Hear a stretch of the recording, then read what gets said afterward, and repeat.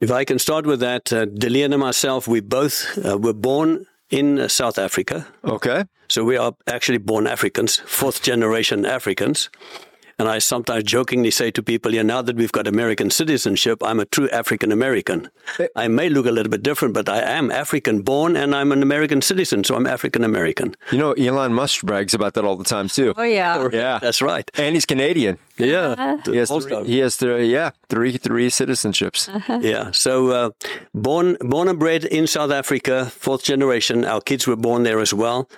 And I came to know the Lord when I was about 9 years of age. Wow. It was at a revival meeting that we had at our church that I went forward and accepted Christ as Lord and Savior. And that was the day also that the Lord called me into full-time ministry. As a matter of fact, I wanted to quit right there and stop going to school. And I told my mom and dad, I'm going to go and be a pastor as of tomorrow because the Lord told me to be a pastor.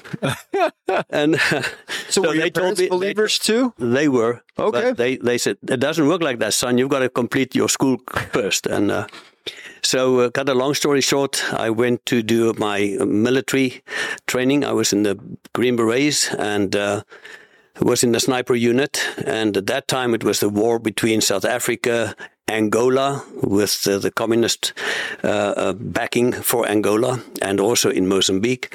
And it's during that time that I had to make a recommitment to the Lord, and it's at that time also that I really got to know Dalene, that I started dating. So maybe she can just... Yeah, how did you guys meet? How did he meet you? First of all, I want to tell you that I accepted the Lord when I was 4 years old. Oh, wow. And it was like a Bible club in our church in South Africa. And I remember very clearly that the lady who did it said she did the Bible story, and she said, those of you who want to commit your life to Christ, stay behind or open your eyes clearly when I pray the prayer, and then stay behind. And I remember my eyes were clearly opened. So I come from a believer's home also.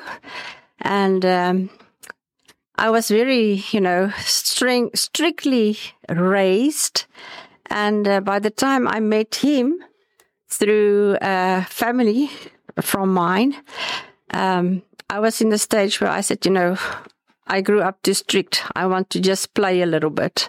She grew up as a missionary kid. So she wanted to enjoy the world and life out there and say, I don't want to be that strict. I don't think I'm going to be a pastor's wife. I don't have that in my vision.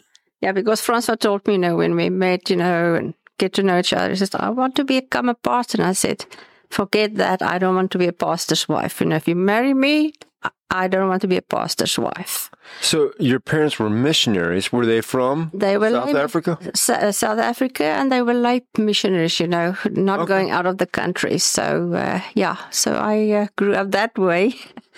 And the poor guy here next to me, he wanted to be a pastor, and I had enough, So it took some years. We got married in 1974, and it took about...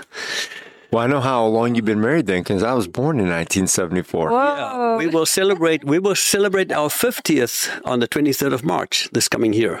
So it will be a big celebration day for us, that if the Lord tarries and not take us to be with Him. But it is during that time that we had, in 1980, we had a church retreat for the elders and their wives, and I was one of the youngest elders in our church back in South Africa. And it was during that I rededicated my life and said, Lord, I neglected your call way back when I was 9 years old, and I think it's time that I need to recommit myself and go into full-time ministry. But I was not ready to say that to Dalene because I know she was not willing to do that. But the Lord started to work with me before the time, and I read the book God's Smuggler. And I love that book. Yep. It is so good. Yeah. And our oldest daughter was just 3 months old. And as in the mornings when I have my quiet time and I read through the book, I find myself praying, Lord, use me in your ministry. And I'm thinking, man, this baby, I really, influenced my emotions. I say nothing, forget about it. Next morning, do my quiet time again. And pray the prayer again, and I'm thinking, now there's something big wrong, because it's the second time. There's definitely something wrong. But I keep quiet. I didn't say anything to him. And on the third morning that it happened, I said, okay, Lord, obviously it comes from you because I've put it completely out of my mind, my heart, everything. I said, so show me, but I'm not going to tell Francois because I know when I tell him, he's going to say, let's go become a pastor. And I don't want him to influence the Lord where the Lord wants to use us. And then during that weekend that we had with the church, we had Campus Crusade there. And a couple stood up and I could say, I can do a testimony just like they did. So then afterwards, when they asked us, when we were communicating with them during the weekend, they said, don't you want you guys to think about, coming to a Campus Crusade? And I said, yes. And Francois fell off his chair. That's awesome. I could not believe that she said yes to full-time Christian ministry, where I've been fighting her for probably 6 years at that time to go into ministry, and she didn't want to do that.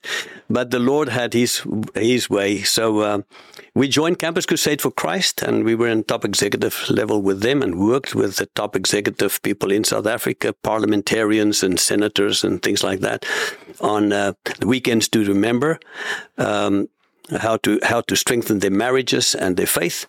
Hey, thanks for watching this short with us today. And if you like it, check out our full episodes on our channel and website. We'll put those in the links below. And as always, Scott, like and subscribe, or subscribe and then like, whatever order you want, really. Whatever order you like. Yeah. Thanks.